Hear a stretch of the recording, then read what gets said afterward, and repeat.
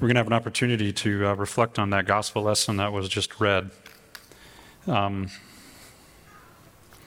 times when scriptures are read, or when I spend time in God's Word, where I struggle a little bit with some of the actions that Jesus does. And this is definitely one of those texts when you start having a woman who approaches Jesus asking for help. He seems to respond in a way that if he did that in 2023 and it was caught on camera, it would be all over social media, and there'd be a cry to cancel Jesus, right? Saying it's not right to give the children's blessings to dogs. Is that what Jesus is getting at? And so there is power in this text, and we're jumping into the middle of the story here. There's power in what Jesus is doing. And we're going to have an opportunity to respond to what Jesus is doing as an individual who needs Jesus. And what we're going to do over the course of the next little bit is we're going to unpack this faith of the Canaanite woman's story and explain what Jesus is doing. But I don't want you to just pay attention to the words that Jesus says. I also want you to pay attention to the nonverbal communication that's going to be happening throughout the scriptures that we're going to be going to. All right, we're not going to just look at Matthew chapter 15. We're going to look at other ones. So if you have your chair Bible, I was going to call them pew Bibles, but if you have your chair Bible or other means of going into the scriptures, we're going to look at the book of Matthew. Let's first go to Matthew chapter 8. All right, so in the church Bibles, that if you grab one of those, Matthew chapter 8 is on page 813, way down at the bottom of the left column. That's where we're going to be looking. Matthew 8, verse 19, 18 there, 18. And I want you to pay attention again, not to just what Jesus says, but to the flow and to the nonverbal communication that happens here as we get to understand what Jesus is getting at by the time we get to the end of this message. So Matthew 8, verse 18. Jesus saw a crowd.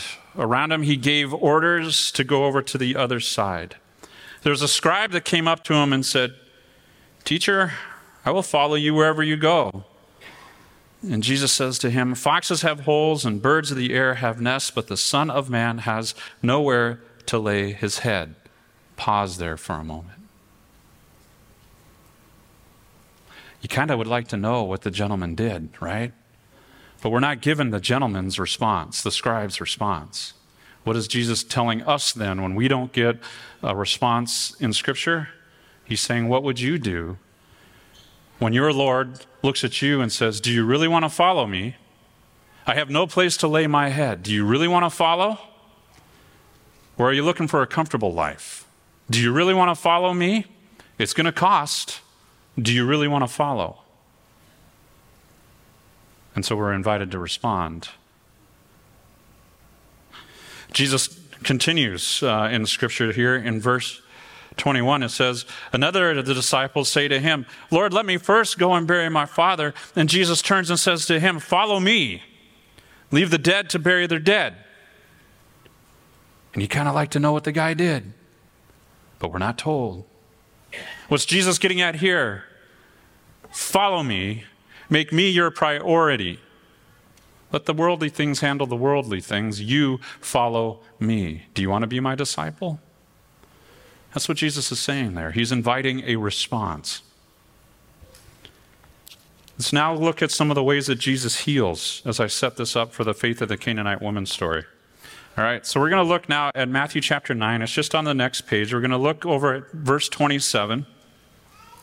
It's a section right at the top. It says, Jesus heals 2 blind men. Verse 9:27, it says, Jesus pressed on from there.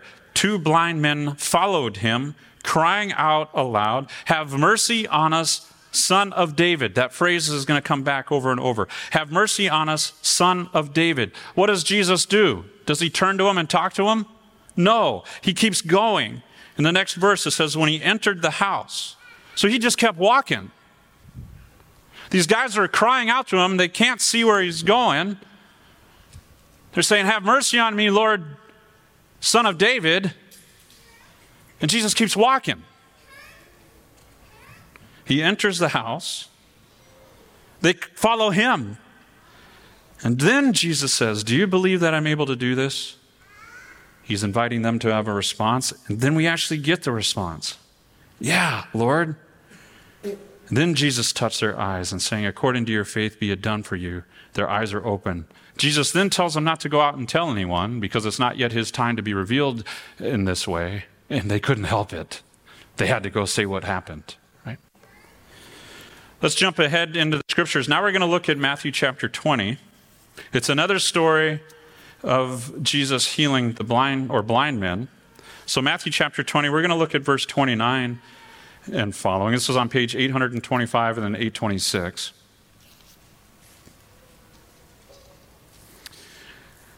They, Jesus and the disciples, went out of Jericho. A great crowd followed him.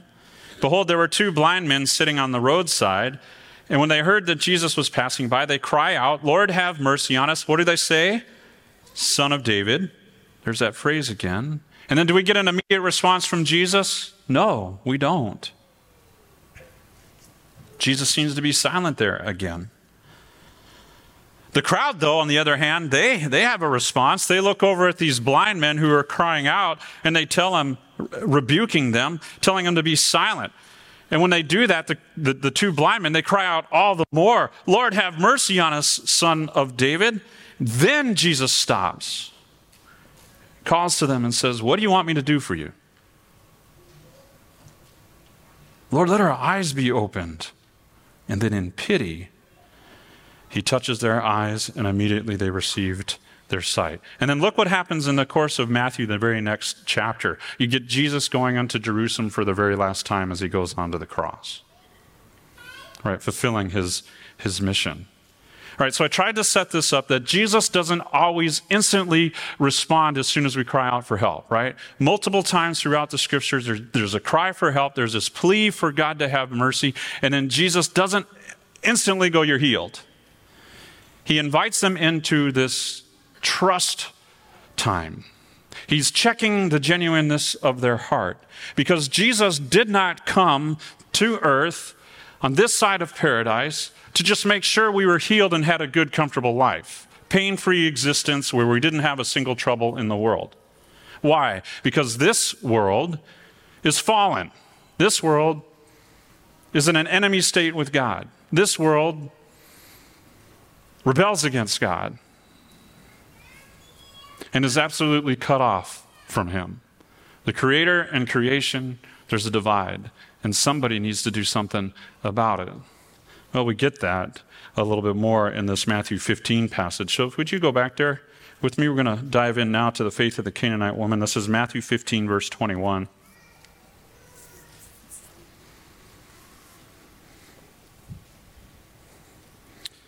Jesus went away from there and withdrew to the district of Tyre and Sidon. So something happened that made Jesus leave the region of Galilee. What was it, that thing that happened? If you read a little earlier in the scriptures, Jesus is rejected one more time.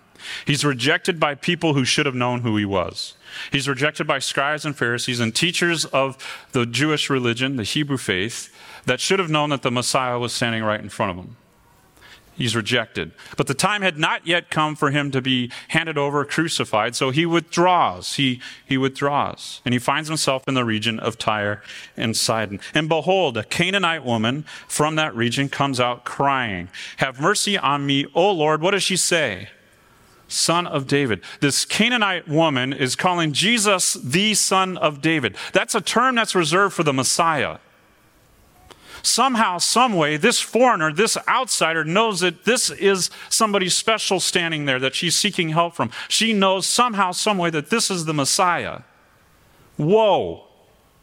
That's huge. Do you understand why that's huge? This is a Canaanite woman. Any good, self-respecting Hebrew child will know that the Canaanites shouldn't even be existing. Why? Because they were enemies of God. They were wicked.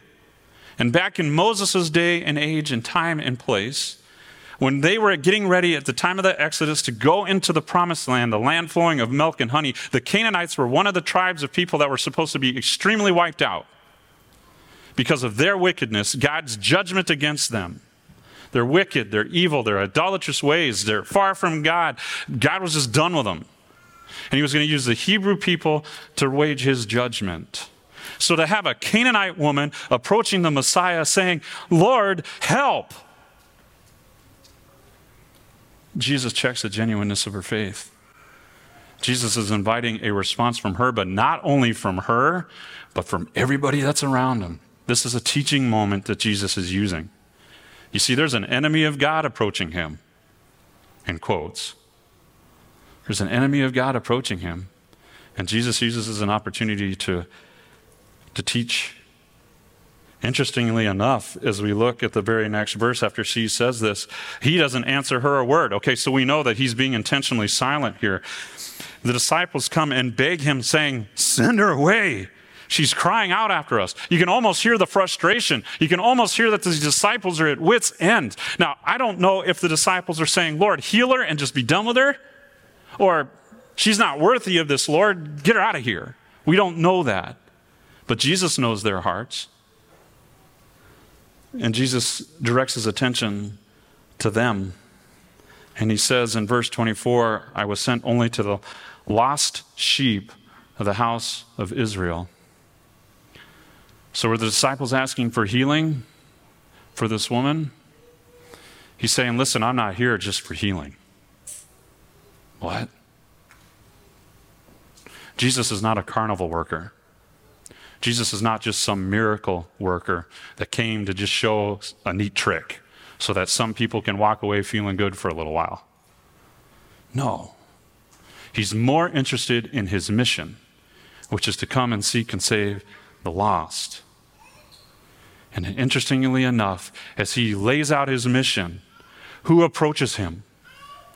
The woman, the Canaanite. In this non-verbal communication, what does she do? In verse 25, but she comes, this enemy of God, she comes and kneels before him. We have an enemy of God kneeling before the Messiah. We have an enemy of God kneeling before the one who created all things. Enemies of God should not be able to be in God's presence. They should be wiped out. And yet Jesus invites her in. He has a conversation with her in this kind of a teaching moment as he starts to check the genuineness of her faith, teaching all those around her. He says, it's not right for me to give the children's bread and throw it to the dogs. And she immediately responds, but yes, Lord, even the crumbs, the dogs will be satisfied, basically is what she's saying. She's saying, even the smallest amount of blessing that you give, Messiah, is enough to satisfy. And she says, Lord, help me. She says, Lord, help me. An enemy of God, kneeling before the Lord, says, Lord, help me, displaying this amazing amount of faith. And Jesus says, do you see what's happening here? Oh, woman, great is your faith. You are someone who is an enemy. Be for it as you done, as you have asked, be it done as you will. And her daughter was instantly healed. He had been rejected by those that should have known who he was. And here's this technical enemy of God coming here and saying, help me. And he has mercy and he has compassion and he uses it as a teaching moment for all of us. Is there times when you cry out to God, asking for mercy, asking for deliverance, asking for whatever, and you hope you're going to get an instant response? Well, God doesn't work that way. He doesn't. He's not just simply interested in us having a good, plush life here. Why? Because if all we have is a good, plush life here, we would not desire a relationship with Jesus. We would not desire to be in his presence. We would not recognize that we need a Savior, and we'd be lost. Do you trust that Jesus is your Messiah? You're invited to respond. Do you notice how all the songs today pointed to the name of Jesus? And then the very last one, I trust in you, Lord. I trust in you, Lord. I trust in you, Lord. We're being reminded of that over and over again, to just trust in Jesus. Do you trust in the work of the cross to save you from your sins? Do you recognize that you too are an enemy of God because of your sin? And you're invited to come and kneel before him. You're invited to trust in him, to kneel before him. And then be invited to stand forgiven and free and go about your life the way that he would have you do it. Not just a life that's going to be good on this side of paradise, but an eternal life that God has ready for you, because the Messiah came to seek and to save the lost, and each one of us are one of them. There's scriptures all over that talk about that, and it seems to be plain as day. Let me share one, just random one out of the scriptures. Isaiah 49.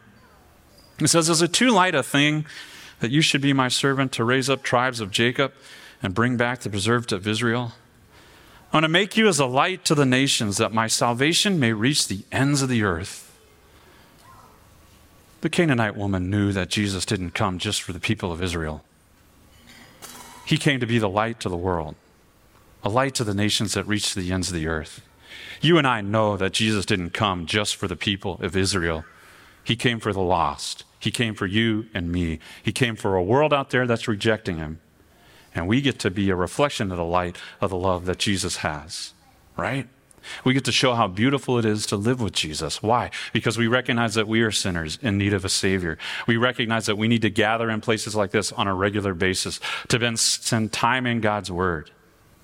When we struggle, when we wonder, where are you, Lord? We can go back and say, you know what? God isn't acting any different than what he's been throughout the entire Scriptures. He's invited me to walk with him. He's inviting me to trust in him. Am I getting the answer that I want right away? No. But I can look to the cross and I look to God's Word, and I know he's not going to leave me. I know he's not going to forget me.